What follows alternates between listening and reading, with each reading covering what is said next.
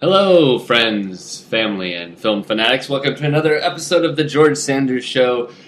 Originally this week we were going to talk about the new Coen Brothers film Inside Llewyn Davis, but it got pushed back in our region of the country, so we can't. But we're going to talk about the Coens anyway with a discussion of their 1994 film, The Hudsucker Proxy. We will also be discussing Frank Capra's 1933 film, Lady for a Day, and the Coens will be our Persons of the Week. Screwball comedies will be our cinema essentials, and we'll be listening to the lovely Elsie Carlisle throughout the show. With me, as always, is Sean Gilman. Hello, Sean. Sure. We're also going to talk about baseball, so I'm just warning you in advance, so get ready for that.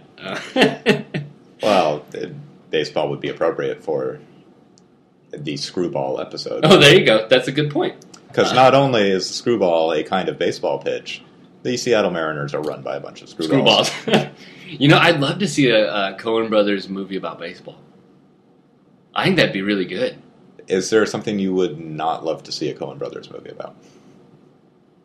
That's a good point. That's a really good point. Yeah, I will buy a perpetual ticket to whatever they're going to do. So, well, speaking of them, let's talk about the film, The Hudsucker Proxy. Let's.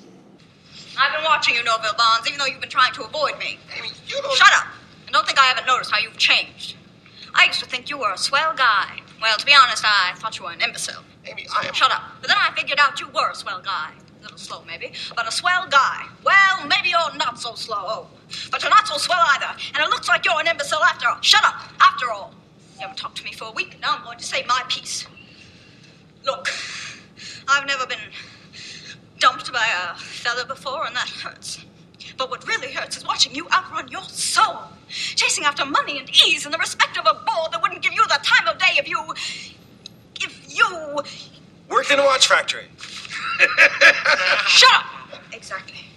Oh, Norville, don't you remember how you used to feel about the hoop? You told me you were going to bring a smile to the hips of everyone in America, regardless of race, creed, or color. Finally, there'd be a thingamajig that would bring everyone together, even if it kept them apart spatially. You know, for kids. Your words, Norville, not mine. I used to love Norville Bonds. Yes, love him. When he was just a swell kid with hot ideas who was in over his head. But now your head's too big to be in over. Hey. Consider this my resignation. Oh! Effective immediately. After a string of critical successes, beginning with their debut film, Blood Simple, in 1984, the Coen Brothers hit a bit of a snag with 1994's The Hudsucker Proxy. They had just won a bunch of awards at the Cannes Film Festival for Barton Fink, and they decided to follow it up with a weird homage to screwball comedies. The film was a flop. Critics did not like it. It did not catch on with audiences, except for me, young 18-year-old Sean. It was the first Coen Brothers movie I ever saw, and I loved it. I thought it was great. I got totally sucked into the kind of 1930s homage style, the fairy tale screwball elements. But let's start by talking about the plot. It's basically the head of the Hudsucker Corporation jumps out a window and kills himself. The board, in order to depress the stock so that they can buy a controlling share in it, hires somebody who they think is an imbecile, Tim Robbins, to run the company in the hopes that he'll run it into the ground. And then Paul Newman, as the evil head of the board, will be able to take over and buy the controlling share in the company. And Jennifer Jason Leigh plays a reporter who is onto the scheme, but also falls in love with Tim Robbins. And everything goes haywire when Robbins turns out to be a genius who invents the hula hoop.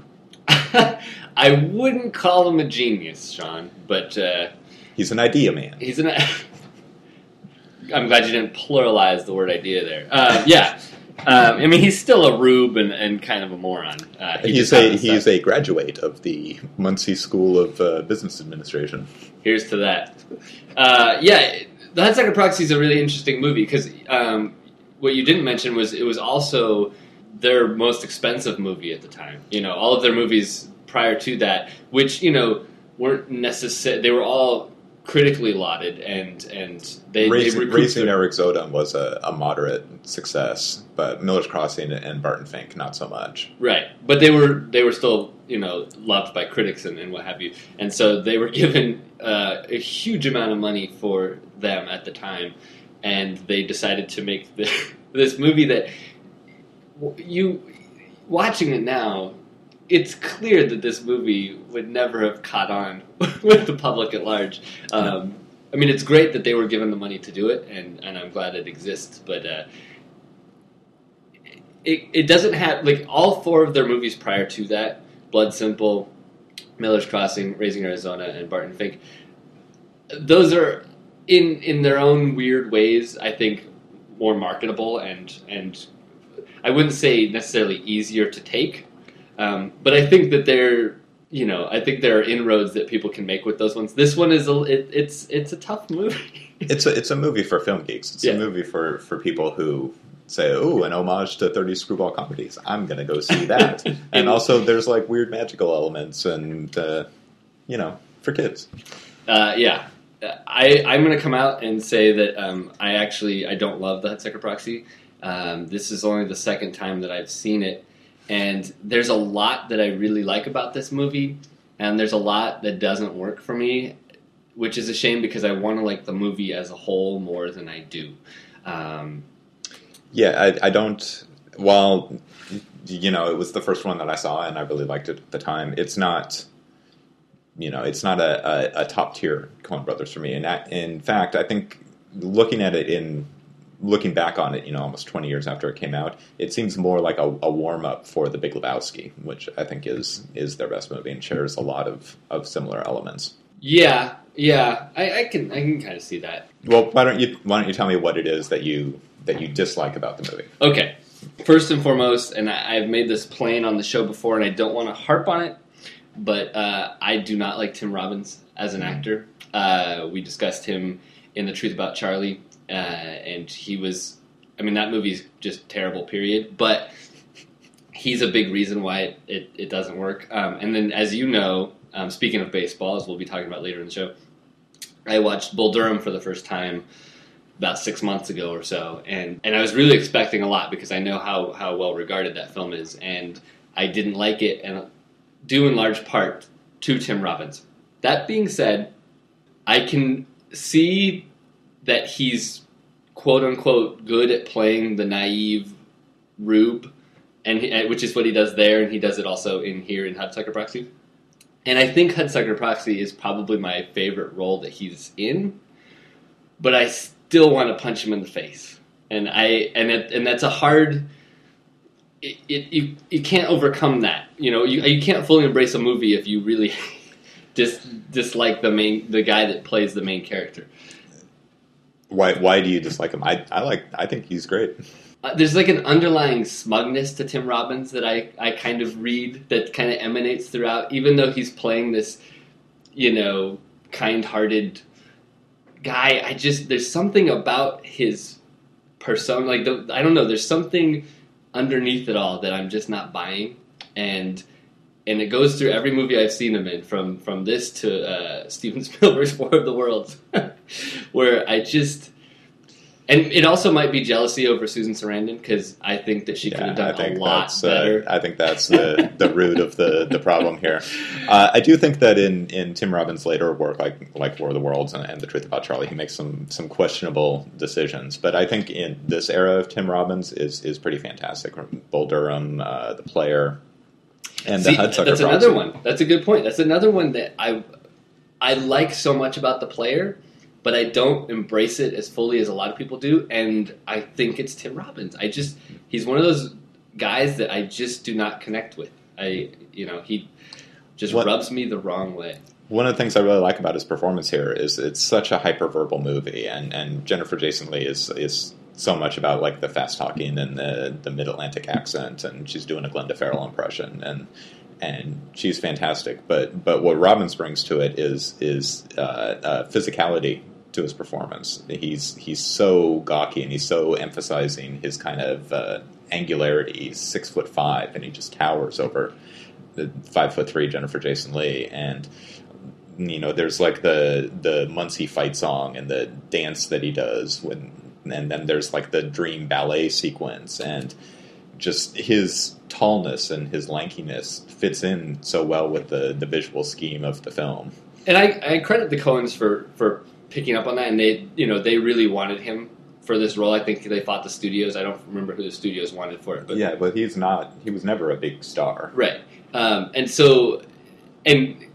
visually, as an image, it works, and they give him, a Coen kind of coif. He's got the kind of, poofy hair kind of thing going on, and I don't find him funny, and I don't sympathize with him, and So anyway, it's just one of those things that I can't get past with this guy. That being said, let me talk about some of the things I do like. Okay. There are other things that I don't like about this movie too, but we can get to that in a bit. You said Jennifer Jason Leigh. Mm-hmm. I love her performance. I think she's one of the greatest written characters the Coen Brothers have ever done.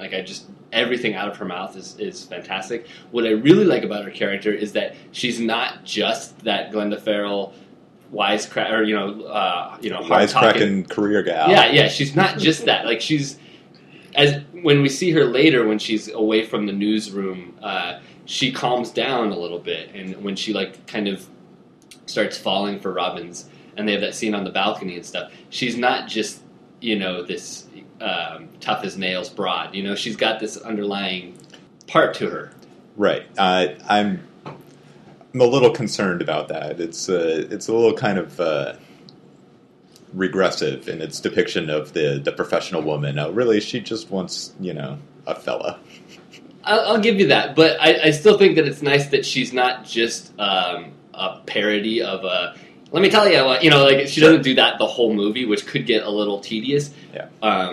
Every time she does it in this movie, it's great, and every time I watch a Coen Brothers movie, I was planning on, for my blog, watching a Coen Brothers movie a week in anticipation for Llewyn Davis and writing about them, and I failed after 2 because I've been too busy with this stupid podcast.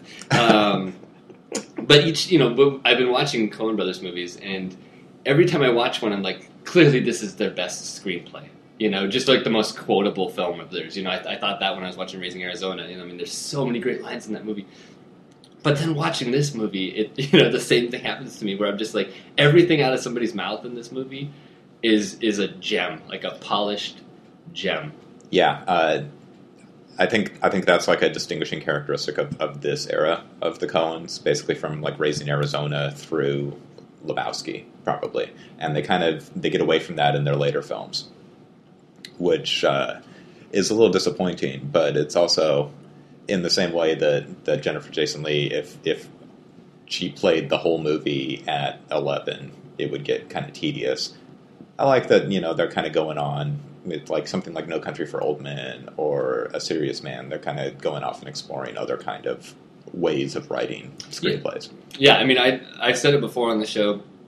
I think they're not only the greatest writers of our time for film, but almost of all time. They're so good at what they do. But it's nice to see them, like you said, they've kind of matured a little bit in a way where they don't feel this need to make it super stylized. That being said, I love super stylized dialogue, and it's never better than it is here at times. And we should also give a shout out. I think this is the only movie that they co-wrote with somebody in the room, and that's Sam Raimi. They've done screenplays. Intolerable Cruelty was a screenplay that they took on. It had been started by somebody else, and then they took it and Coenized it. But as far as I know, this is the only film that they directed. Unless you count the adaptation of No Country for Old Men. Right, but in having somebody else in the room with them, sure. which is interesting. And, they go back with Sam Raimi a long way. Yeah, I think Joel Coen was assistant director on Evil Dead. Yep, and then they worked on Crime Wave together, which they wrote and he directed, and I still haven't seen. Hudsucker, of course, features Bruce Campbell.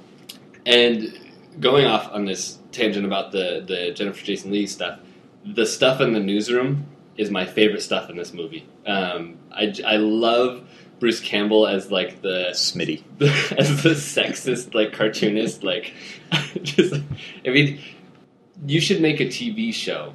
Here's me pitching another thing for you of just those characters in their newsroom, and you could make it today.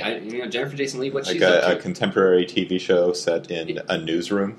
Yeah, but no, but not some Aaron Sorkin baloney. You get it's not contemporary. You have, I mean, just a screwball comedy newsroom TV show starring Jennifer Jason Leigh and Bruce Campbell, and they could do it now in their 50s. That's fine. I'd watch the hell out of that. Well, that's one of the problems with Aaron Sorkin's newsroom is his reporters are idealistic.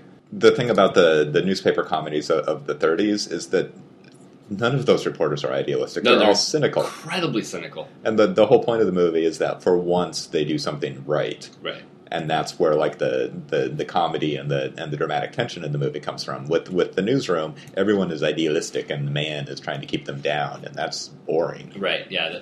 I mean, I haven't seen the show, but it's bad.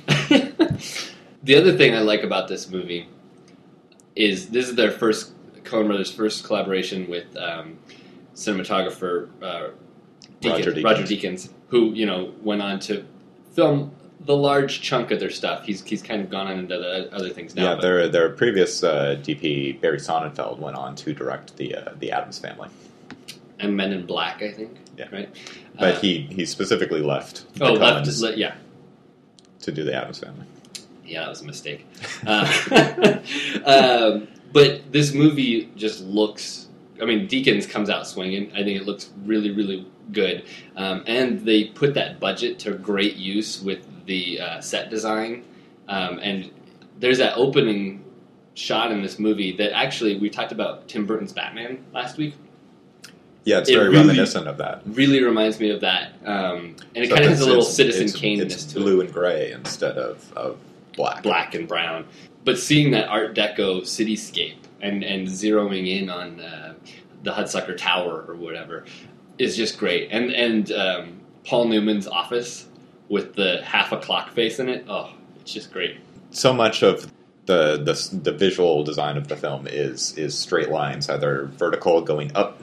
There's the tall skyscrapers. There's Tim Robbins and Paul Newman themselves, who are very tall and angular, and also straight lines into distance. Like when he first goes into Newman's office, it's this vast space receding into the distance, and there's just this long horizontal line. But so much of the dialogue and like the metaphors used throughout the film are circles. Right. There's the hula hoop. There's the clock. There's karma. The idea that what goes around comes around. Mm-hmm. So there's this interesting contrast between like the visuals of the world and Norval Barnes as this prophet of circles. And I wonder what you make of the circles. Is it like an actual metaphor for something? Like, are they trying to make a point? Or is it just a quirky kind of motif, just something that they added on because every time somebody uses a circle reference or a wheel or something like that, you go, circles. Yeah, this being the Coens, I'm very hesitant to ascribe any sort of meaning behind what they're doing because they are the first to dismiss any of that kind of stuff. And they kind of tend to make disparaging remarks whenever stuff like that is brought up. So, but at the same time, the Coens are really, really, really, really smart, and I have a feeling that those things are there for a reason, even if they're not going to admit to it. But I hadn't really thought too much about that. For me, I think it's just maybe just a joke with them. Let's just keep bringing the circles back. I mean, and the circle. Tim Robbins is constantly showing his design for the hula hoop. In the most abstract way, just showing a circle and saying, for kids or whatever. I've been working on this for a couple of years. Yeah, and I mean, that's just a funny... And then when the elevator boy, played by Detective Presbolewski, has his idea and shows it, it's also just a circle. Instead of the straw, yeah. And so, yeah, I think overall, I think it's just a really funny joke. When I was in college, my friends and I loved Miller's Crossing. We used to watch Miller's Crossing all the time. And Miller's Crossing has a similar thing with hats. And we kept trying to figure out if the hats were symbolic of something, if they meant something, or if it was just a motif, just a thing that recurs and, kind of gives like a structure to the story. And we would argue for hours over the years over what the hats meant in Miller's Crossing. I finally came down on the side of motif. Not it's metaphor. just a hat. Yeah. I mean, sometimes they do that. A hat is just a hat. Sometimes they do that throughout their career. And in Miller's Crossing specifically, there's like an actual line in the film that reinforces that, which is Gabriel Byrne says, "There's nothing more silly than a man chasing his hat." Right. Yes. And you look at something like The Man Who Wasn't There.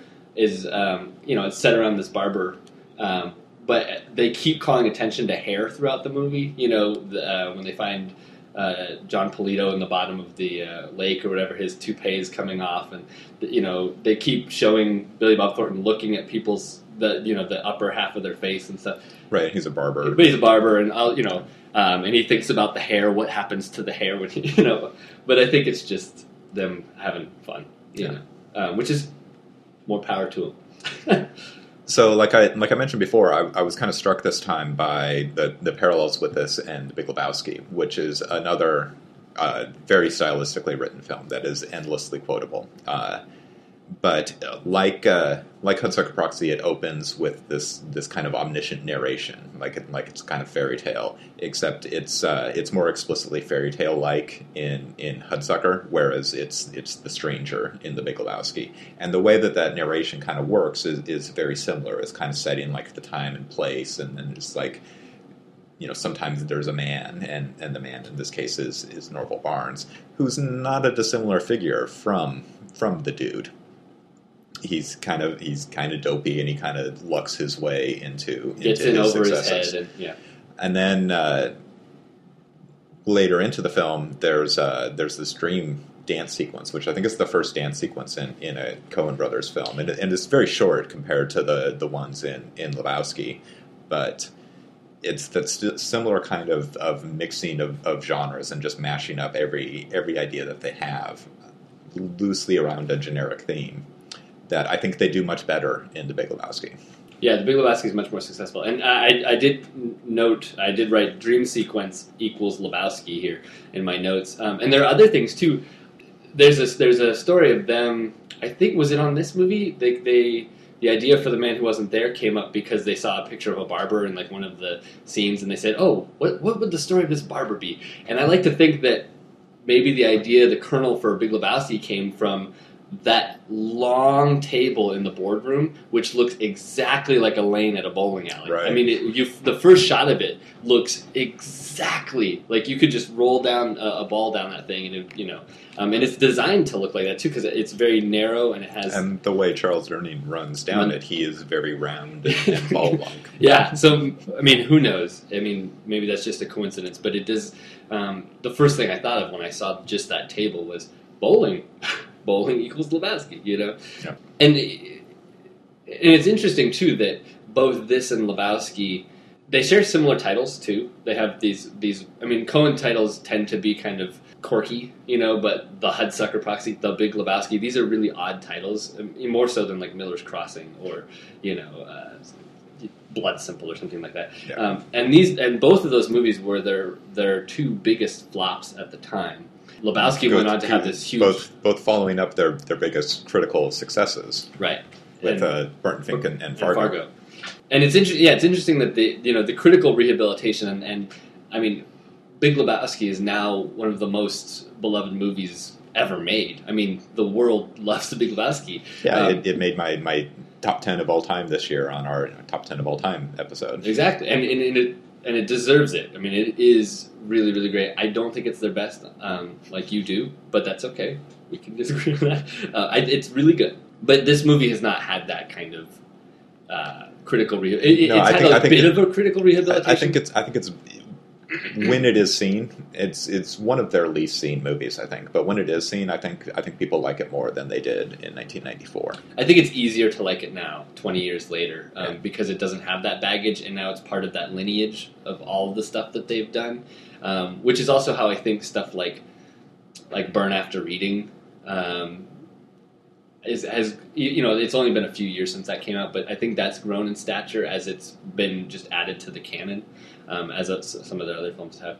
The biggest problem with this movie for me, besides Tim Robbins, is I don't think it sustains its narrative the entire time. I think it's, and this is a weird thing to say for the Coens, but I think the beginning is the strongest section of this movie, the first third, and it gets kind of flabby in the middle, and I get a little bored, which is it's the first for me in a Coen Brothers. Yeah, when Robbins becomes a success, like the 20 minutes or so following the hula hoop montage sequence, which is one of the best things they've ever done. Oh, it's great. We haven't mentioned that, but it's this basically silent sequence. It's not silent. It's set to something. It's set to music, and there is some talking, but it's mostly a wordless scene about the creation of the hula hoop and then how it goes out into the world and becomes a massive success. The next kind of 20 minutes or so after that are kind of flat. Yeah, it kind of just loses its momentum there, and which the Coens movies are usually so well structured, and they have it planned down to the most minute detail, and it's odd for me to find a gap in their films where I kind of lose my focus with it, and this is an example of that. Yeah, there's like the dissolution of his relationship with Jennifer Jason Leigh, which isn't really dramatized. It's just all of a sudden he's dating Anna Nicole Smith, and then there's this great scene where she comes to his office and quits and consider this my resignation, right, and walks out. But the previous scene we'd seen them together, they had their first kiss. So there's no kind of dramatization of the arc of her getting frustrated with him being a self-important boob. Mm-hmm. Yeah, so that and I don't think the movie ever really comes back from that. I mean, it picks up a little bit, but I don't think it never reaches the height of the first 30 minutes, because the first 30 minutes, or however long that is for me, is so great. And there are these little things, like this time when I was watching it, there are these little visual things that crop up when he's looking at the job board outside the building, and all of those jobs that cycle through really, really quickly. Some of them, including exotic dancer, mm-hmm. third base coach, which is just I love third base coach. hilarious. I mean, that's just great to me. So coupling that kind of visual whimsy with that wonderful opening sequence showing the cityscape and all that stuff, and kind of putting you in this world is really great. But then it kind of gets there and it kind of becomes stagnant. And well, he ceases to be a really active character. He gets really drunk and he's going to kill himself, and then he basically gets saved by the ghost of Charles Durning and the magical clock operator. But it doesn't really have anything to do with him. Right. Which is, it's kind of funny, but it's dramatically uninteresting. Inert, yeah. It does have the great scene of him in Steve Buscemi's Beatnik bar, which is really awesome. Yeah, the Steve Buscemi's Beatnik bar is kind of like... Martinis are for squares, man. What'd you call me? That scene is so great because that shows... That's the most Coen-esque scene to me, because it doesn't really have any use in the picture, but it's like the scene when Marge goes on the date in Fargo, where it's just this really great world that they put you in. This juice bar, run by Steve Buscemi. We sell juice and Italian coffee. I keep telling you, man, we don't serve alcohol. How about a martini? Yeah. So that part's really great, but it doesn't have... Oh, and I do love when he drunkenly staggers to the Hudsucker building. He's going to go and kill himself, and then the crowd sees him, and Przebylewski punches him, and there's like the people in the crowd. He's that big shot faker, and then the woman is like, "You're that Wall Street fraud guy." And this hyper exaggerated Mid Atlantic accent. Oh yeah, it's just fantastic. Oh, it's wonderful. I mean, the movie, like we said, is so quotable. I think my favorite quote comes from Paul Newman, who we haven't talked about yet, who plays a pretty interesting role for Paul Newman. It's one of the few times he's been a villain. Yeah, which is really cool, and he does an admirable job. The problem is, and this might be my problem with the movie, actually, now that I'm thinking about it, is that I love Paul Newman in anything, and if you're asking me to side with Tim Robbins over Paul Newman in a movie, it's not going to happen, no matter how evil Paul Newman is. And he's not, there are far more evil characters in Coen Brothers movies than Sidney Musburger, but he has such a great line in the movie when he first meets Norval, and he says, with a cigar in his mouth, "Your friends called you jerk, didn't they?" Like trying to suss out like how much of a moron this guy is, and I just love that line. Yeah, I think Newman is fantastic, and it's one of his great late career roles. Yeah. I think Newman is one of the few actors who is as good and compelling on screen late in his career as he was at the very beginning of his career. Like most are either one or the other, but he sustained it. Newman was always fantastic. Always great. Yeah, he's a marvel, and it was thank the big budget or whatever that got Paul Newman to be in this movie, because seeing him doing these Coen lines is a treat. It's a real treat. With that, that's our discussion of the Hudsucker Proxy. Let's listen to some Elsie Carlisle with the song "Please, Mr. Hemingway."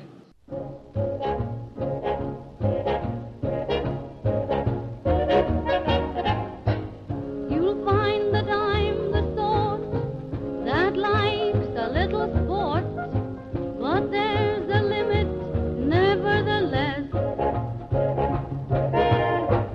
There's something in your eye that seems to warn me I had better beware of your finesse. I can understand when you hold my hand that it's love finding a way. I don't mind you feeling thrilly, but when you start acting silly, please, Mr. Hemingway, it's so plain to see you appeal to me. When you're near, my heart must obey.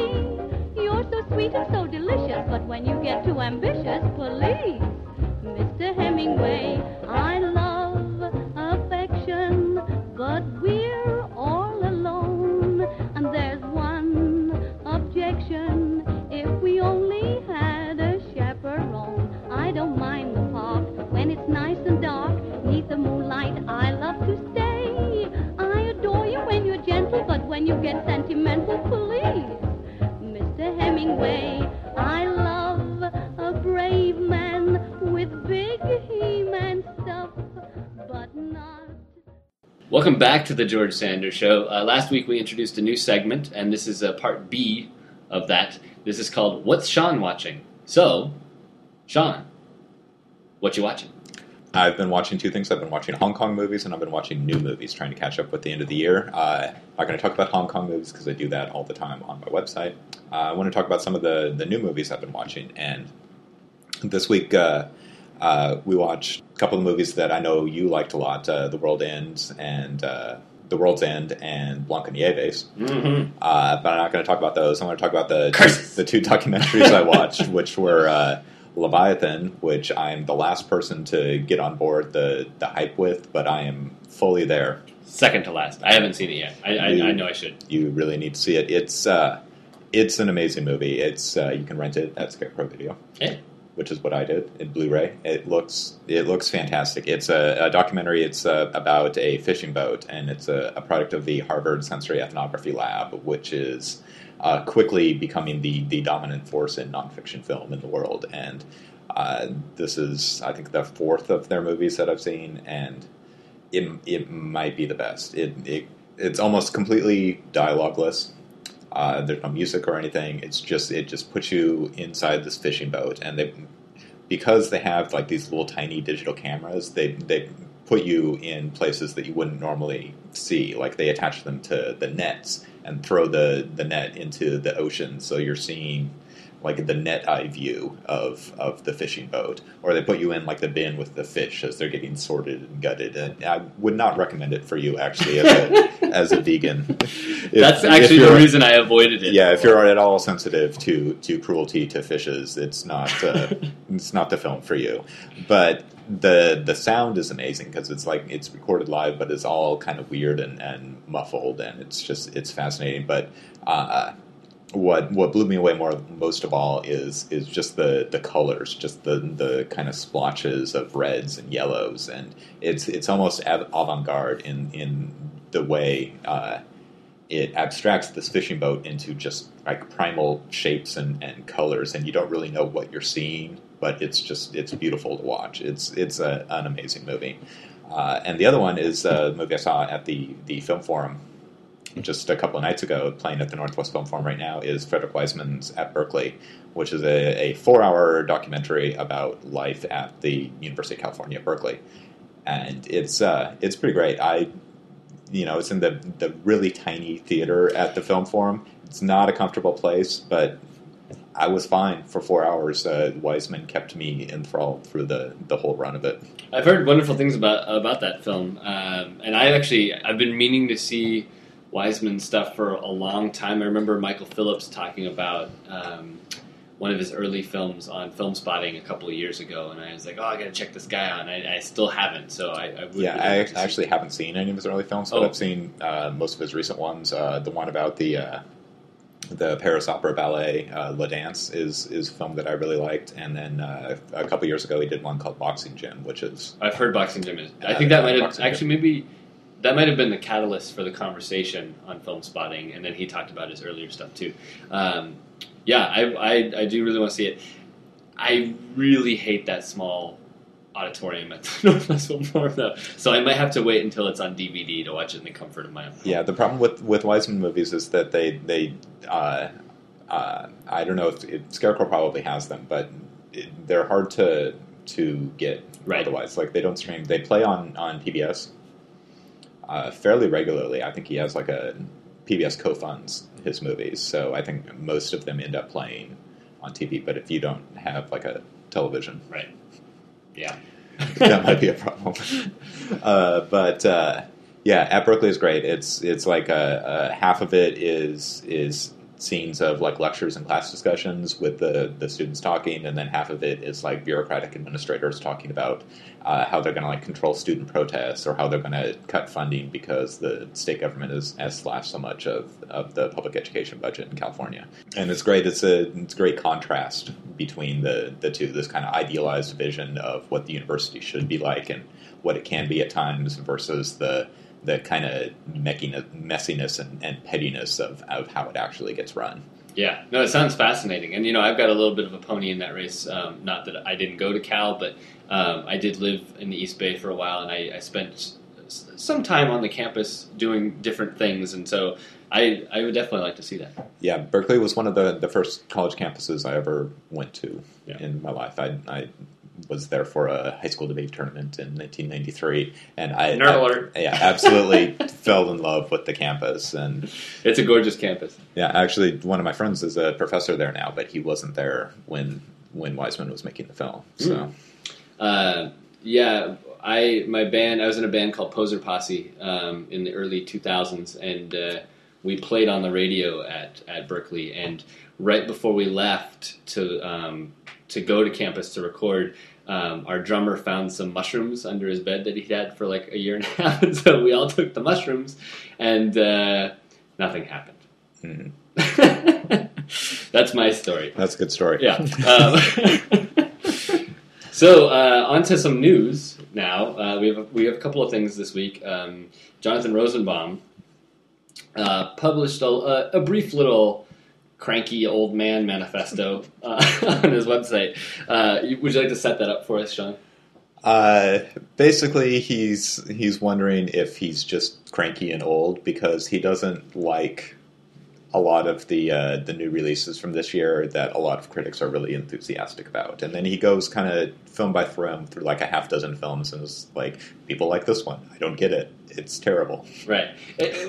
And I think the germ of the idea of why he wrote the piece is actually he's trying to keep people in check from end of the year, like proselytizing, like all these movies are coming out now and people are kind of a little too quick to praise them. And that I totally subscribe to. Right, and I think there is he has a good point here in that the daily grind of weekly film reviewing tends to make you want to inflate that week's release as being really important, and you tend to forget everything that came out earlier in the year. Like, we're only allowed to have a discussion about a film for a week. And it's the 4 days before it opens in New York, and then once it opens, people stop talking about it. Yeah, which he kind of betrays his argument by then going into talking about movies that were released in the first part of the year. Like, he tears apart Spring Breakers, which came out in spring, and Blue Jasmine.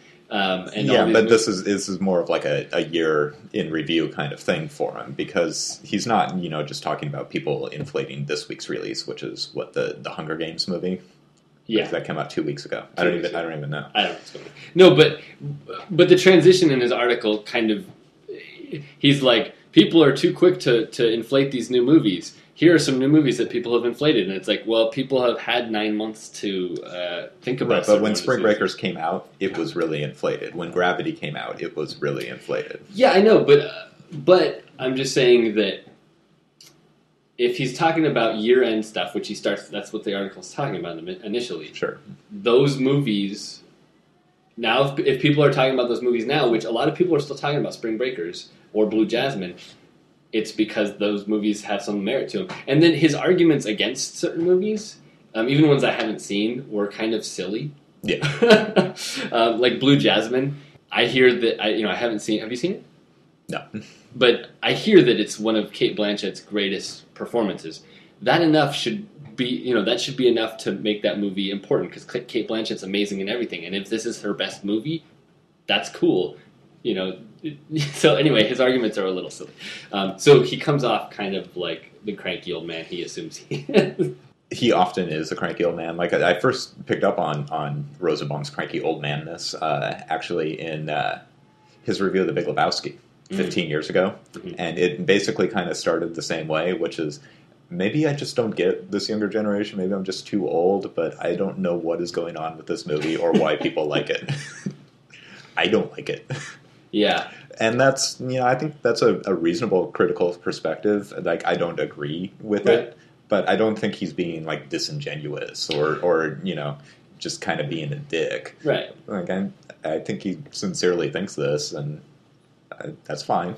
Well, and yeah, like I said, the impetus for him to write this piece was, I think, coming from a genuine place. I just think that the further you go down in the article, the crankier he gets, and the less interesting his argument becomes. Yeah, I mean, he's long been one of my favorite critics, but I have often thought that his reasons for not liking a film are much less interesting than his reasons for liking it. Like, when he does tend to dismiss a film, it's often for reasons that I find extremely kooky. Yeah.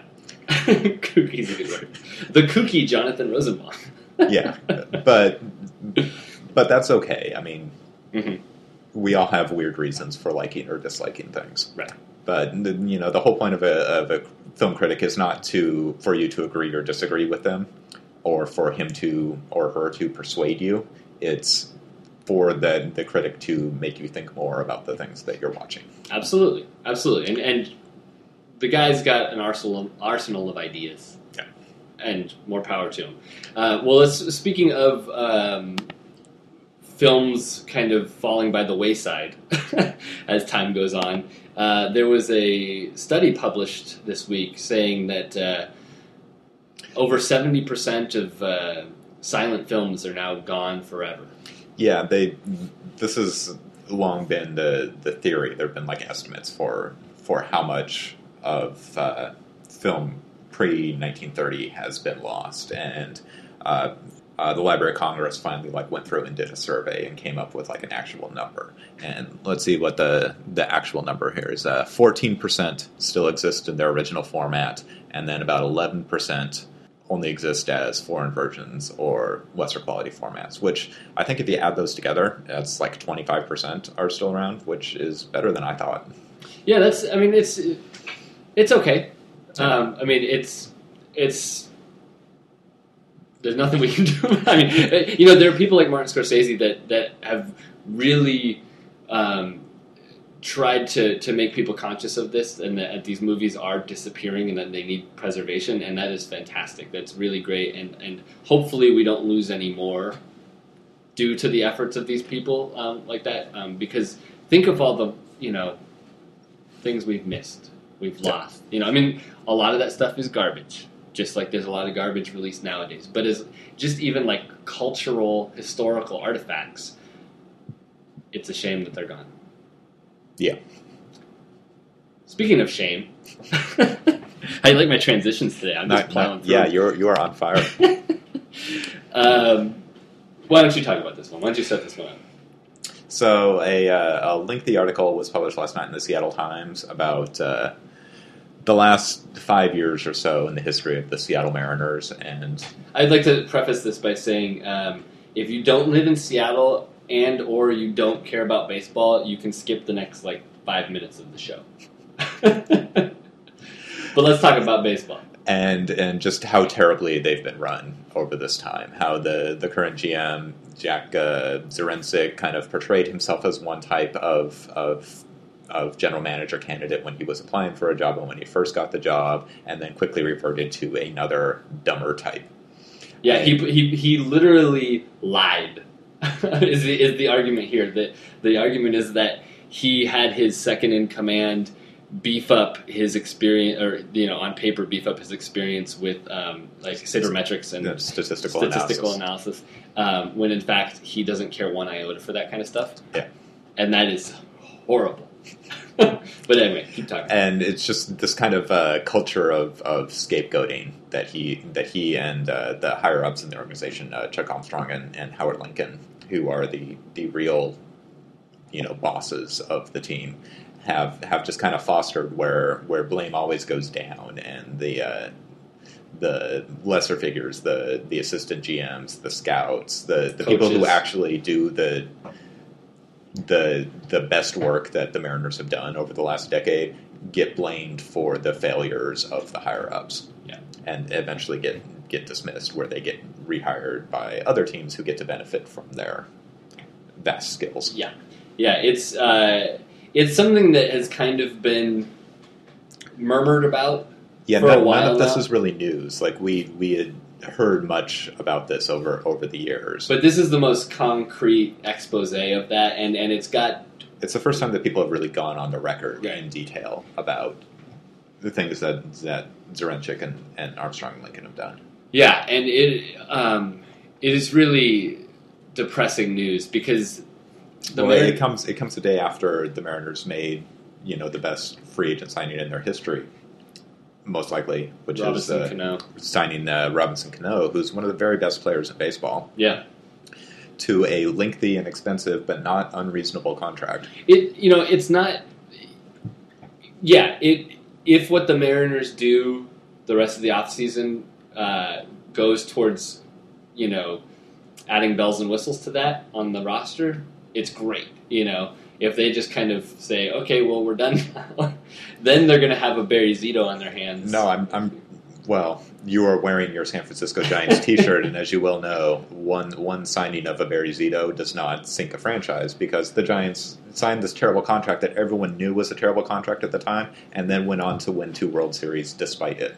Right, and I would like to say this, because I actually really like Barry Zito. I thought Barry Zito, when push came to shove, Barry Zito stepped up and he kicked some major ass. And I thought Barry Zito was still an expensive and ridiculous contract, but you're right, it worked out. And I think the Mariners were the best kind of team to take on Robinson Cano right now. Yeah. Well, there's no single way to build a baseball team. You don't have to be up on statistical analysis in order to create a winner. Like the last time the Mariners were good, they were led by Pat Gillick, who was an old school kind of GM as you will ever find. He was just really good at it. Mm-hmm. So the problem isn't so much that Jack Zarinsek isn't a stats guy. It's that he hasn't been very good at managing people or running an organization, or he's been unlucky with a lot of the decisions he's made,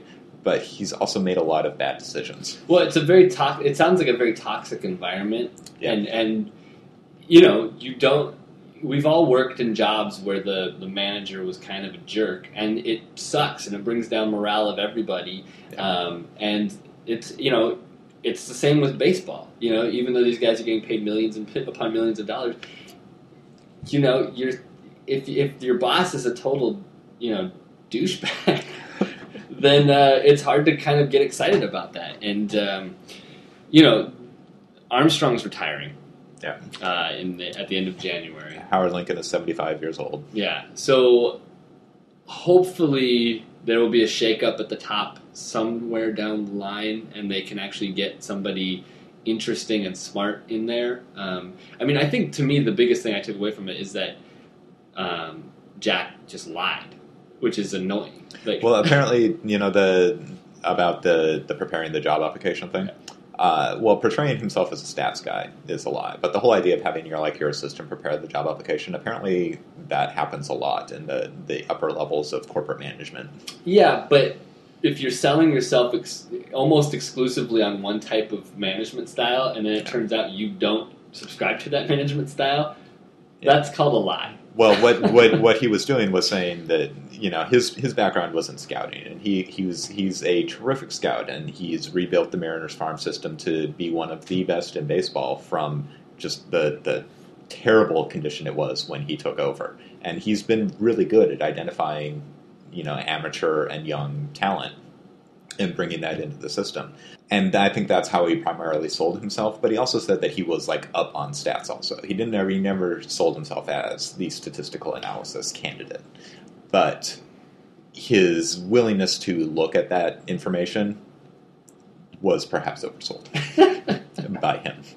Yeah. And then the minute, you know, things went wrong, like they signed Sean Figgins and he turned out to be terrible, which was a good signing at the time. And nobody predicted him falling apart the way that he did. The stats guys became the fall guys for that.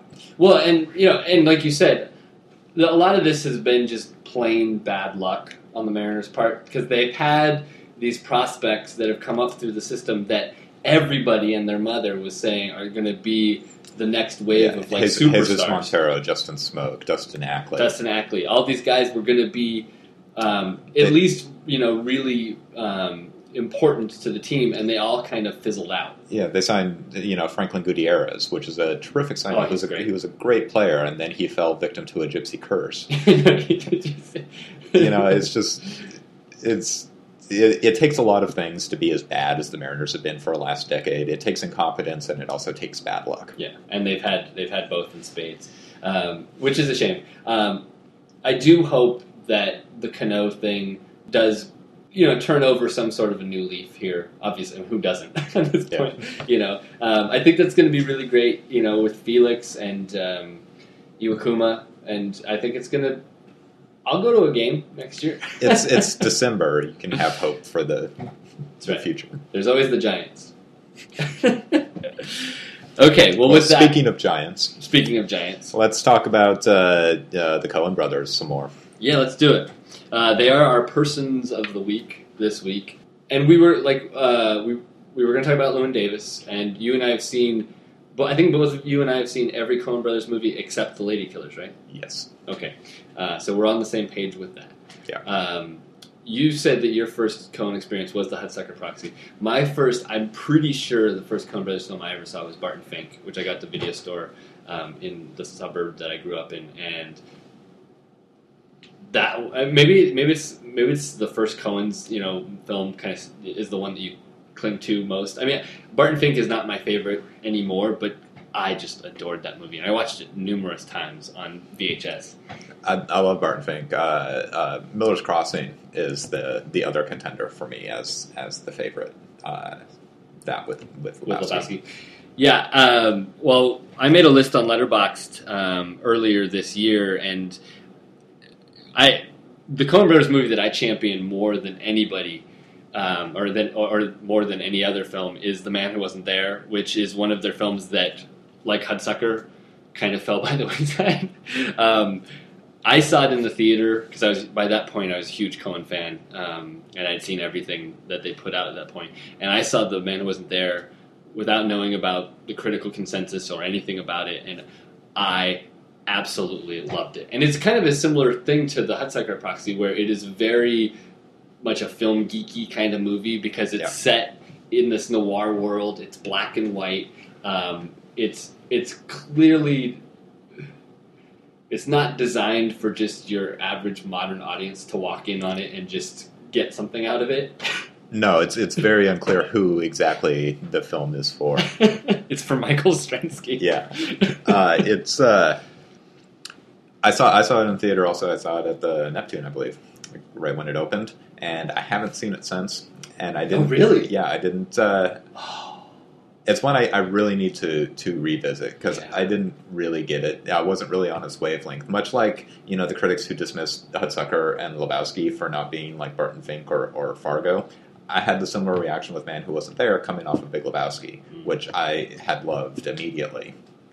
Yeah. And then was very disappointed that The Man Who Wasn't There wasn't more Big Lebowski. That's funny because I saw, because in between those, Oh Brother, Where Art Thou came out. Oh, that's right. Yeah, and I saw that, and that was one where I saw it and I was like, really? Actually, speaking of, we were talking about kind of inertness to the Coens, to Hudsucker Proxy, or it kind of doesn't sustain itself through the picture.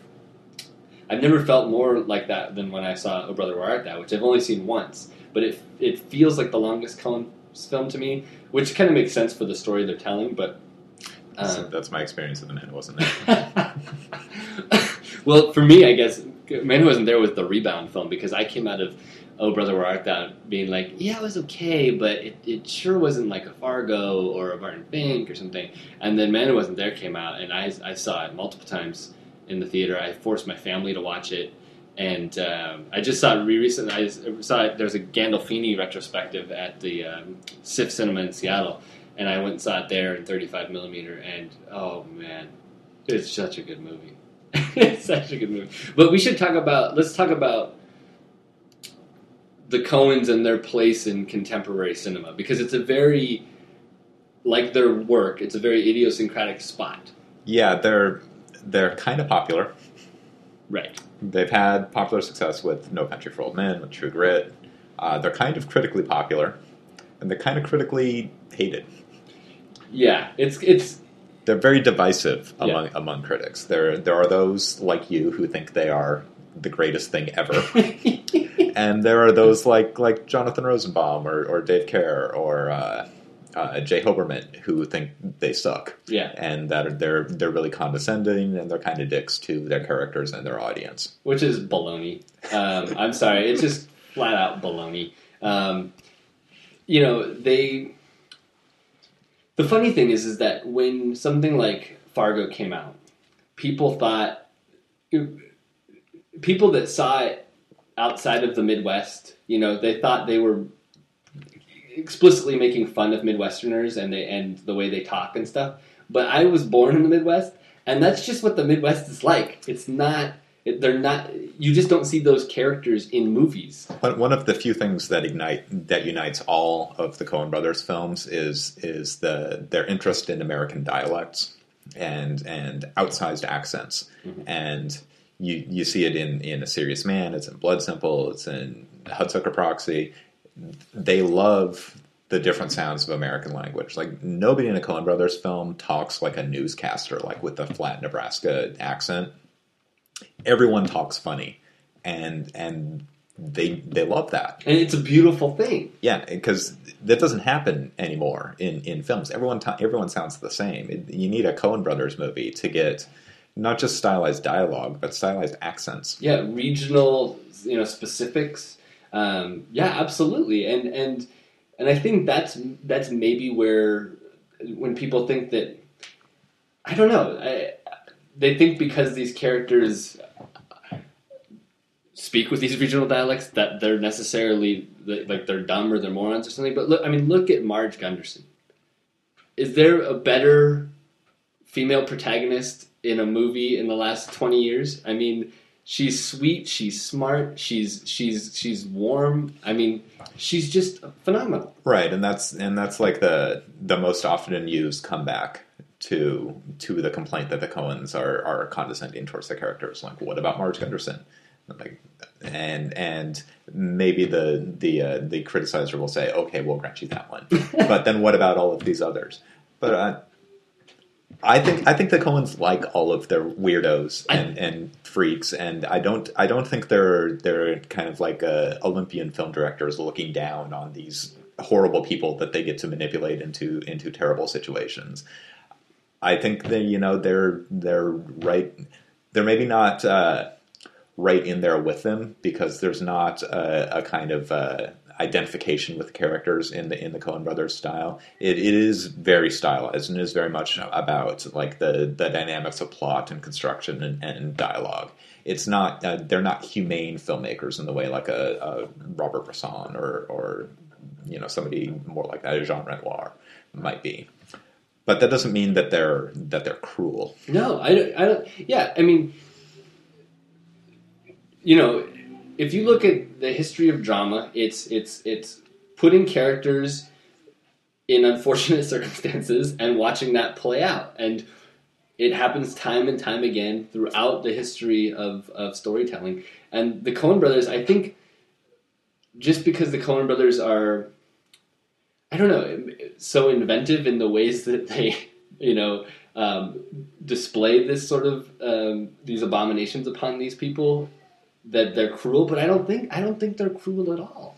Yeah, I mean, I don't think Hitchcock is cruel to Roger O. Thornhill in North by Northwest. Yeah. I think it's just the mechanics of plot. Exactly. It's and that's where the Coens are so great, is the mechanics of plot. I mean, when I was preparing for this show, I was going to be the one. I was working through discussing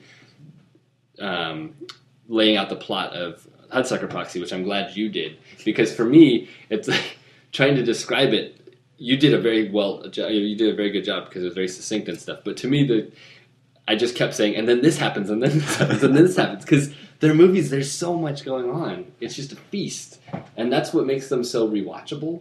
You look at something like, I'm going to say The Man Who Wasn't There again, but it's got this, Hitchcockian, Santa Rosa in the late 40s, Shadow of a Doubt kind of world. But then they throw in these UFO things, out of nowhere that just are just so much fun. And they're just so inventive and so great. So generally the Coens make two kinds of films. They make comedies or they make crime films. Which subset do you prefer? Which do I prefer? Well, it's funny just because taken as a whole. I think I would go with the crime films, because on my list on Letterboxd, which we can link to in the notes for the show, not necessarily looking at the top selections, but the ones at the bottom are almost all comedies. Intolerable Cruelty. Intolerable Cruelty is down there. Hudsucker's down there. Oh Brother, Where Art Thou is down there in the bottom rung. And those are all the ones that I've only seen once, except for Hudsucker now, because they just don't, get me to go back to them. Obviously, there are exceptions. Big Lebowski is high on my list.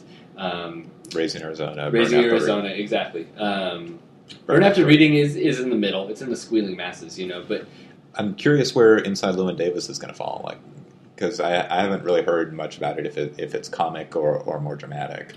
I've heard that it's not as cruel as their. I think it kind of. I mean, even their dramatic movies have funny moments, and their comedies have Right, Miller's Crossing is a weird mix because it's a gangster movie, and the gangster movies were contemporary with the screwball movies and had a lot of very similar elements.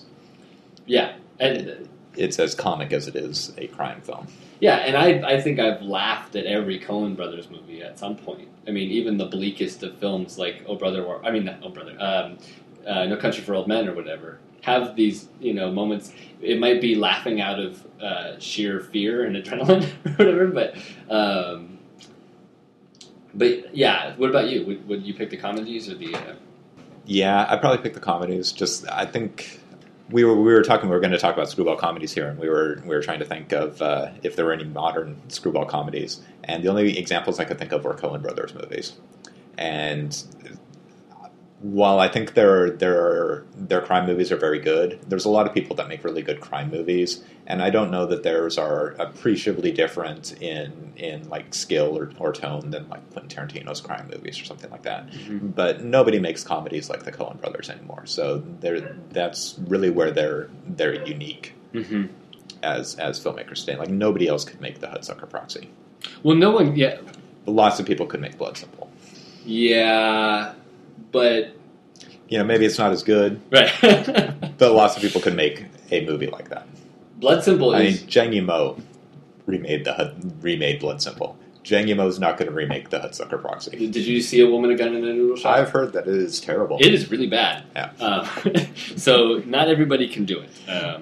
But let's talk about screwball comedies. Let's It's our cinema essential, and what is your essential screwball comedy? Well, I'm going obvious because I'm Captain Obvious on the show, but and I've said this before, Howard Hawks made the best movie in practically every genre that you can possibly think of, and that's why he's the greatest. But I am going His Girl Friday because it's the quintessential cinema essential screwball comedy. It is so much fun. I love Cary Grant, as you well know, and I don't think he's ever been better than he is in there. And he's teamed up with, Rosalind Russell in this thing is just, she's obviously clearly the go-to for Jennifer Jason Leigh's character in Hudsucker Proxy, this, fast-talking dame, that holds her own with the men in the newsroom kind of thing. And I think it's just so much fun. It's great. It's one that while I love, I don't love it as much as the people who really love it. Yeah, you're a bringing up baby kind of guy. Right, and that is my essential screwball comedy. And it's also, not coincidentally, it's the first screwball comedy I ever saw. Wow. And I just started watching it in college, just flipping around, and landed on TCM like halfway through and just started watching it. I knew Cary Grant. I think this was the first time I'd ever seen Katharine Hepburn in a film. Mm-hmm. And I just laughed through the last 45 minutes of the film. It was just the funniest thing I'd ever seen. And I have watched it again and again and again and again. And it's always funny. I love Bringing Up Baby. And people who don't love Bringing Up Baby are wrong.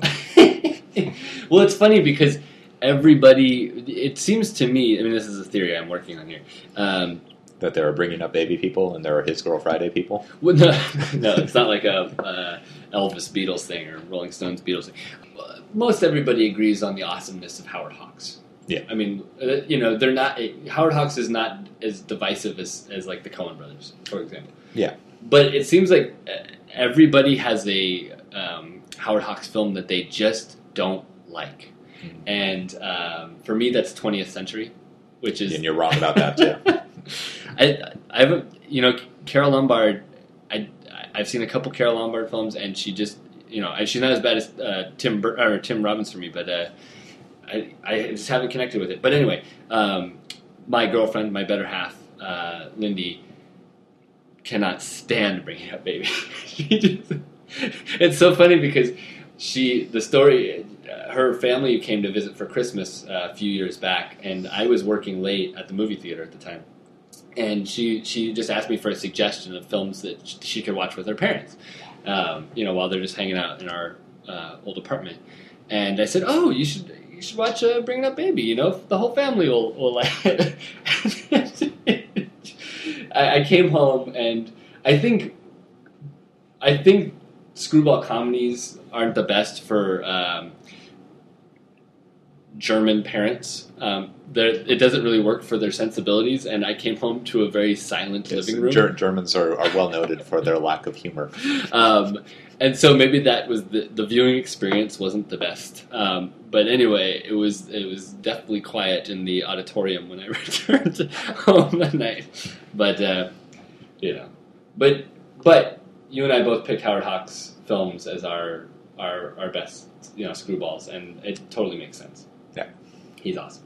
Yeah, Howard Hawks is the best. Yeah, well, a contemporary of his. Yes, also a maker of some fine screwball comedies, including the one that kind of put Screwball on the map. It Happened One Night, which is overrated. Frank Capra. Here's a clip from Lady for a Day. I don't like the leads in that movie. That's my problem with it. Clark Gable and Claudette Colbert? Yeah. Weirdo. Now get this. I got the Babcock deal all set. Get me? It's set. Now that's our bread and butter. What's this? You're not doing yourself any good here. Yeah, I know. You think I'm screwy. But I got an idea. For years, Annie's been lucky to me, ain't she? Ron? Well, what kind of luck would I have if I passed her up at a time like this? Miss Missouri Martin. Fetch her in. Missouri Martin? Yeah, Missouri Martin, the old gal herself. How's it, boys? Come on, gang. Well, how's my baby? Cut it out. Well, here they are, sucker. The gang that keeps me broke but beautiful. Well, there they are, all ready for the slaughter. Now, where's the victim? Ah, there she is. And what material for a bunch of hungry artists. Look at them, their tongues are hanging out. Say, when they get through with this, she's going to look every bit as good as me. The idea is to make her look like a lady. Laughing boys in again. All right, come on, you flesh pounders. This is going to be a sweet job. All right, Annie, let's go. We will make you beautiful. Come on. Atta gal. Here. The hair's going to be... It's all right, Annie. Yeah. That was a clip from Lady for a Day, a Great Depression era version of Cinderella, which features May Robson plays Apple Annie, a poor woman who wanders the streets all day selling apples and making a little bit of cash to get by on, who wants her daughter who lives abroad to think that she's a wealthy socialite, and so she steals stationery from a fancy hotel and sends her letters, and complications ensue when her daughter responds to one of those letters and says, "I'm coming to visit," and Apple Annie is terrified by the prospect because she doesn't want her daughter to see that she's destitute. And so a kind-hearted gangster named Dave the Dude decides to, and he does it kind of selfishly, but not really. Apple Annie's always been a good luck charm for him, so he is going to help her out, and he puts her up in a huge suite in this fancy hotel and has all of his cronies kind of help sell the idea that Apple Annie is actually a rich socialite. And it's directed by Frank Capra. It's one of his earliest, biggest hits. It was nominated for 4 Oscars. It didn't quite reach the heights of next year's It Happened One Night, which we talked about for a second before we get into this. I think this is the better of the 2 pictures. Am I crazy, Sean? Yeah. No, it's a very good movie, but I happen to really like It Happened One Night. I think it's great. But, okay. Well, let's talk about this. So you hadn't seen this before, correct? I had not. It's actually one of the... I've seen most of the major Capra films, and I'm kind of mixed on him as a filmmaker. There's some movies of his that I really love, like Mr. Smith Goes to Washington and It's a Wonderful Life, and It Happened One Night I think is pretty good. There's others of his more acclaimed films that I just can't get on board with at all. Like I've tried multiple times to get into Mr. Deeds Goes to Town or Meet John Doe, and I just don't like them. And then a more obscure film like The Bitter Tea of General Yen, which he did same year. Also in 1933 with Barbara Stanwyck, is a really good movie. It's a very much underseen one, but is very interesting. So this one is kind of in the middle for me. I put it around on the same level with It Happened One Night. Like it doesn't totally blow me away like Mr. Smith or the Jimmy Stewart ones, but it's better than You Can't Take It With You. Okay, fair enough. Yeah, I mean, Capra for me, not in my pantheon of great directors. I mean, he's a great director, but he's not he's not a favorite director of mine. I agree with you. I think It's a Wonderful Life is probably my favorite Capra movie, and it totally deserves to be played every year at this time. It's playing the Grand Illusion very soon, and I think every city it's played there every year for like 46 years. Yeah, it deserves all that. I was really taken in with this film. The criticism that Capra gets most often tends to be that he's kind of sentimental. Mm-hmm. Capricorn. He's Capricorn. And that's apparent in something like this, clearly.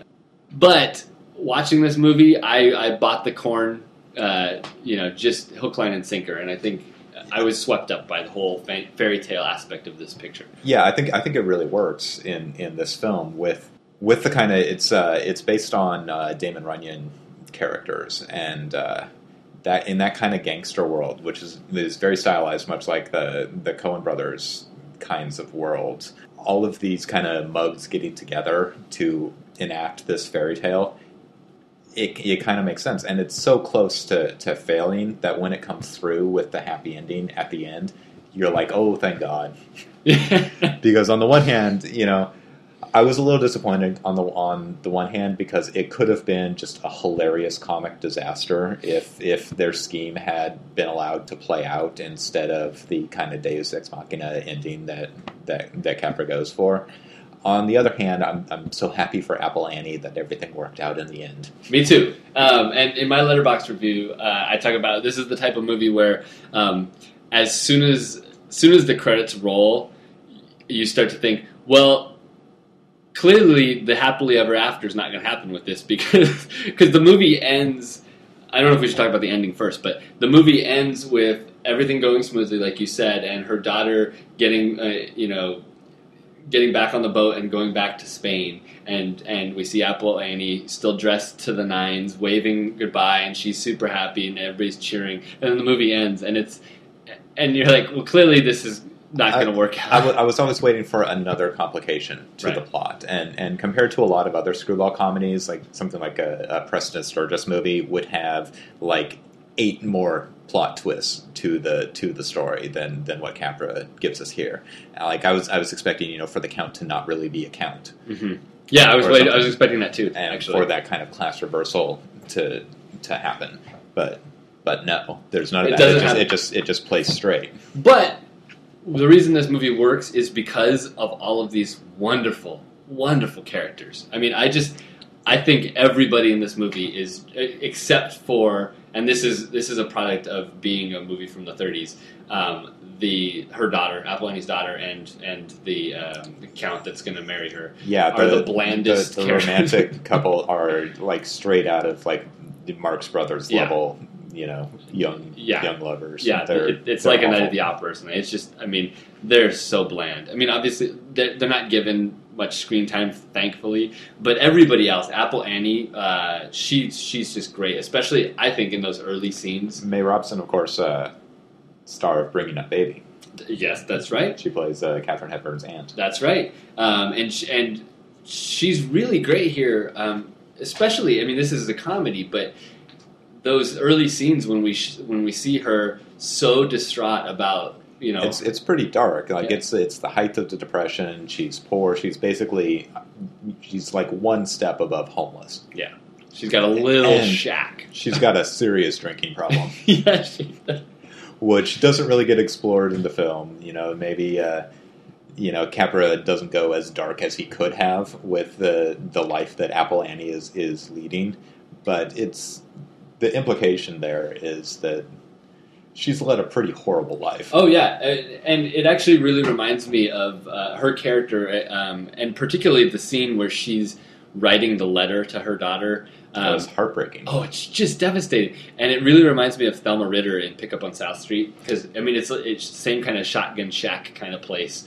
that she lives in, and that's funny that you should say that, because there's actually a Thelma Ritter movie that has a plot that's very similar to this, called The Mating Season from 1951, with Gene Tierney, directed by Mitchell Eason, where she's the mother-in-law, but she gets mistaken for the cook, so she pretends to be the cook of this rich couple in order to avoid embarrassing her son or daughter. I can't exactly remember. I really need to just watch every Thelma Ritter movie, because she's one of my favorite. I mean, she's just so good. But she's just great. But yeah, so Apple Annie in those early scenes, the one where she's writing the letter and we see her drinking her gin, and I mean, she well, it's a full fifth that she pounds. What's great about that scene too, the little thing is, the first time she takes a drink, before she does, she turns the portrait of her daughter away from her, and then she takes a slug, and then she starts writing, and she turns the picture back, and then she just starts not caring, just getting really wasted. And then the scene in the hotel, there are two scenes in the hotel in the lobby where she goes in to first retrieve her letter, and then she goes in to ask the management to kind of go along with her ruse, are just devastating. I think the film kind of suffers by her not being an active part of the plot through the last 2/3 of the movie. I'll agree with you on that. Kind of a figure, and she's all dolled up while Dave the Dude is the one, coordinating all of the deceptions. Yeah, well, as soon as she gets her makeover, she just kind of disappears. And you're right, it is a shame, because she's so good here. And on the other hand, it gives a chance to highlight so many of the other great character actors in the film, like Guy Kibbe as the pool hustler judge who plays her husband, who I think Guy Kibbe is in every movie of 1933. I'm not exactly sure, but he is fantastic, and of course, Glenda Farrell. Yes, Glenda Farrell is in here, who does not get nearly enough to do, but I love Glenda Farrell. Yeah, she is really great. She is really only in maybe 3 scenes in this thing, but she runs with it, as best she can, and she's great. She's just wisecracking and plucky. Yeah, like in you mentioned Rosalind Russell from His Girl Friday as a model for Jennifer Jason Leigh. For me, it's more Glenda Farrell, and it's not so much apparent in this movie because she doesn't get a whole lot to do. She plays like the nightclub owner who kind of coordinates the makeover of Apple Annie. But in a movie like even something like Mystery of the Wax Museum, she plays like the girl reporter, and her talking and her accent is so fast, and it's very clearly the model, for me at least, of Jennifer Jason Leigh in Hudsucker. Yeah, she's great here, and I want to give a shout out to Nat Pendleton, who plays the thug named Shakespeare here, who I know best from being one of the football players from the opposing college in the Marx Brothers Horse Feathers. Oh. He's uncredited in that, but I've seen that movie so many times. As soon as he showed up, I said, "Hey, it's that guy!" And naming a character Shakespeare, especially that character, is just great. Yeah, and Ned Sparks steals the movie as Happy Maguire. His performance here is a performance that at first it was kind of disconcerting because his line readings are so flat. Yeah, he's got this very deep kind of monotone, gravelly voice. Yeah, and he's so cynical about everything, every single thing. And the first couple of scenes that he's in, I was like, "What's this guy's deal?" But then once he keeps committing to it, I was just so sold. And he has so many great lines, and he has so many great interactions with people. There's the I love what the butler says. I was just about to say. He says, "If I had choice of weapons with you, sir, I'd choose grammar." I wrote that one down too. It's the only line that leaves Happy speechless. Yeah. He's just great. And oh yeah, I'm sorry. I don't even know what to say about that. But yeah, he's just phenomenal in this. So yeah, like I mentioned, these are all kind of based on it's based on a Damon Runyon story, and these are very typical of Runyon's characters, of these kind of comic strip-like gangsters who never really seem to do anything criminal, but they all have very colorful nicknames, and they all talk in this very stylized dialogue. And there's a lot of films that are influenced by Damon Runyon, like specifically something like Guys and Dolls, which is another Runyon adaptation. But it's not the kind of the dominant strain of screwball comedy. Instead, it's more the Ben Hecht kind of version, who, like Runyon, was a newspaper reporter who hung around with gangsters, went to Hollywood, where he wrote like Scarface and a bunch of a lot of the great screwball comedies written by Ben Hecht. And I think it's a different approach to screwball comedy. They're both. I think Hecht is more verbal and less kind of cartoonish. I agree with you completely on that, because this movie, like you said, like comparing this to like a Preston Sturges kind of thing, which just gets crazier and crazier, and I love that kind of stuff. I mean, I'm on board with all that stuff. But this one is a little more. It's in kind of letting the dialogue wash over you and just kind of existing in that world, which to me is that that the movies are for escapism, and particularly this is a great movie for someone to see during the Great Depression. It was it could let them forget about their troubles for a bit and just enjoy the patter of these people and seeing this just really sweet tale play out on screen. Yeah, it's I don't know if it's just the Runyon adaptations of it that I've seen, but he seems much more sentimental than Hecht. Like, there is no sentiment in a Ben Hecht movie, right. and any sentiment that is there was probably put in by some studio executive or something. Whereas Runyon in both this and in Guys and Dolls, they're very much about like a community coming together to help each other out, and it's a community of misfits, and they're kind of wacky, but they're still a community, and that is very much in fitting with kind of Capra's more general communitarian, anti-authoritarian kind of political strain in his films. Absolutely. Whereas I don't see Hecht's cynicism being a good match for Capra. No, not whatsoever. Well, you talk about the community aspect. What I really do like about this is seeing, particularly in those early scenes, this kind of shadow economy that's going on.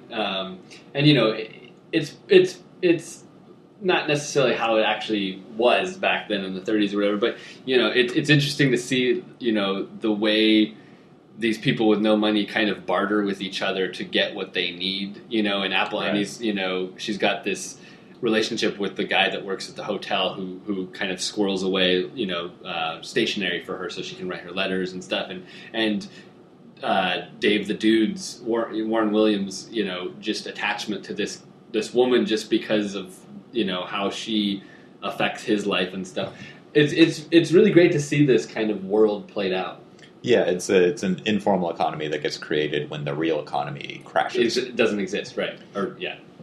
But even though the real economy has crashed, there are still extremely wealthy people that are doing just fine, while the masses of people are really poor. And there's always, even in like the most sentimental Capra film, there is always a very real element of darkness and tragedy and kind of horror that's of what's going on in the 1930s, or even later with It's a Wonderful Life. Yep. And I think when the focus is on the happy endings and on the Capricorn, we can tend to lose sight of the kind of horrible things that he actually has depicted in his movies. And they're what make the Corn more meaningful and more worthwhile, and make it not just sappy and not just kind of exploitative, manipulative, kind of melodramatic feel-goodness. Oh, I'm totally on board with that. I completely agree. I mean, he shows, and I love that he shows. When I'm about to describe it, it sounds incredibly manipulative. But like the man with no legs who kind of helps them, he kind of spots the cops and the blind beggar guy that plays the accordion and stuff. Like, it's nice to see him populating and putting these people into a movie. Just putting people like that in a movie is great, and it's not like a Todd Browning sort of way where it's Right. like the freaks will prevail or kind of thing like that. It's just like, these are regular people, They're just getting by just like you and me, I think that's wonderful. Yeah. It's a good movie. This movie was nominated for 4 Oscars. It did not win any of them, but it was, the major stuff. Best Picture, Robson was nominated for Actress in Leading Role. Capra was Director and Best Adaptation. And, of course, the next year... It happened one night. What just, It won... Return of the King did. It did better than it won. It was the first one to win like the 5 major awards. It won Picture, Director, Actor, Actress, and Screenplay. Yeah. And only 3 other movies have done that, or 2 other movies have done that. And what movies were those, Sean? You want to guess? I have no idea. Well, One Flew Over the Cuckoo's Nest and Silence of the Lambs. Oh, yeah, I never would have gotten that in a million years. Yeah.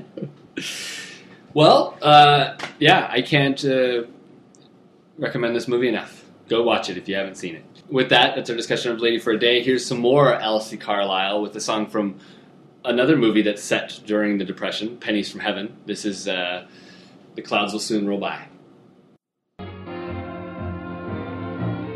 Somewhere the sun is shining, so honey, don't you cry. We'll find our silver lining. The clouds will soon roll by.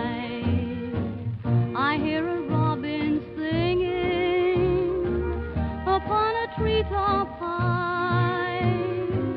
To you and me he's singing. The clouds will soon roll by. Each little tear and sorrow only brings you closer to me. Just wait until tomorrow. What a happy day that will be. Down Lover's Lane together we'll wander, you and I. Goodbye to stormy weather. The clouds will soon roll by.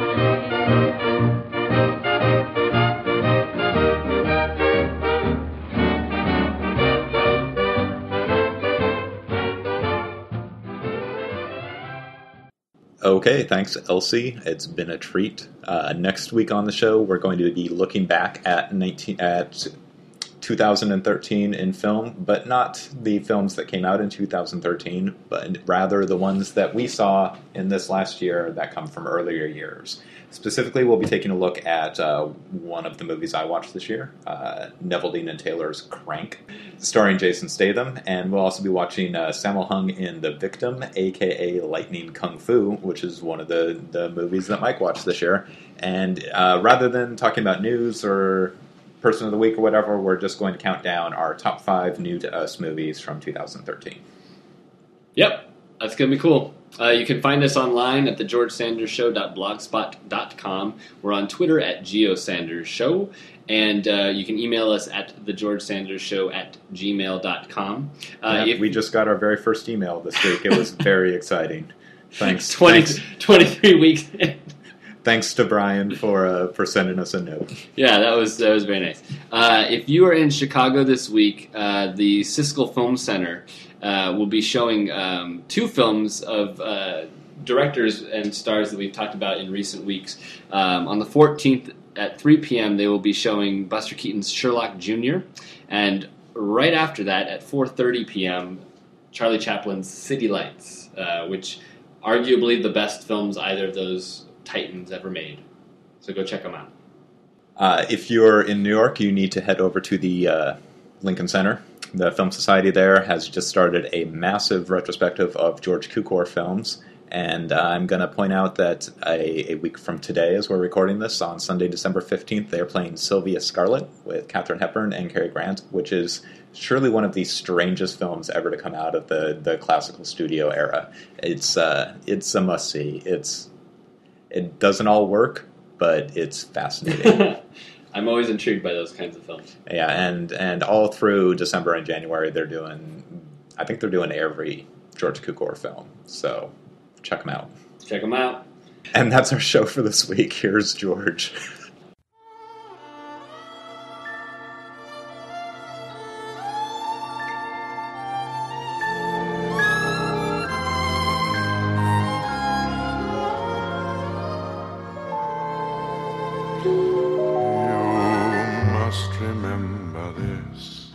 A kiss is just a kiss, a sigh is just a sigh. The fundamental things apply as time goes by.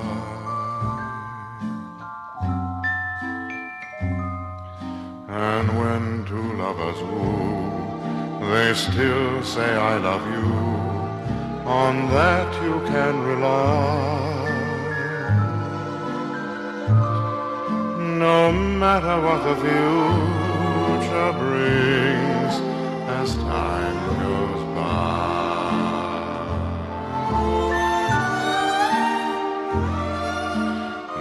Moonlight and love songs never out of date.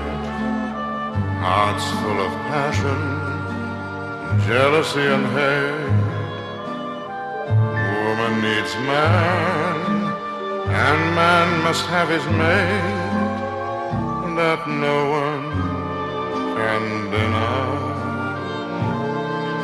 It's still the same old story, a fight for love and glory, a case of do or die. The world will always welcome lovers as time goes by. When he's on the balcony with Jennifer Jason Leigh, and he's describing her as a gazelle, and he's like, or perhaps an antelope or an ibex. Yeah, and she repeats the same line. I love the Hindus say, and the beatniks also. Foraging together for sustenance. Can I at least call you dear? Yeah, that's so cheesy. That's so great. The extruded plastic dingus. I wrote down so many comments. I know, it's so much fun. Oh, God. Sure. 30 days, 4 weeks, a month at most. Not counting the mezzanine. Not counting the mezzanine.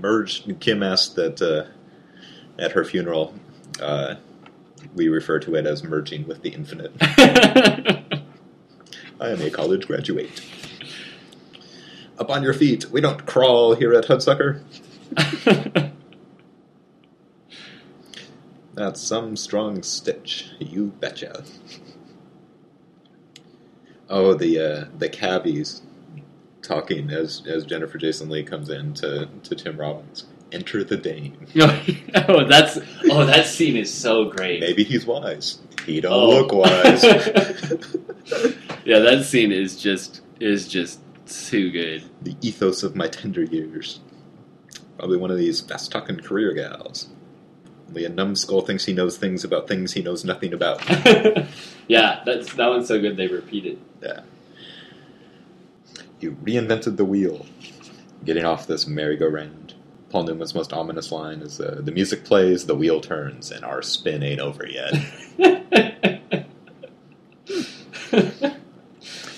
A thingamajig that would bring everyone together, even if it kept them apart, spatially.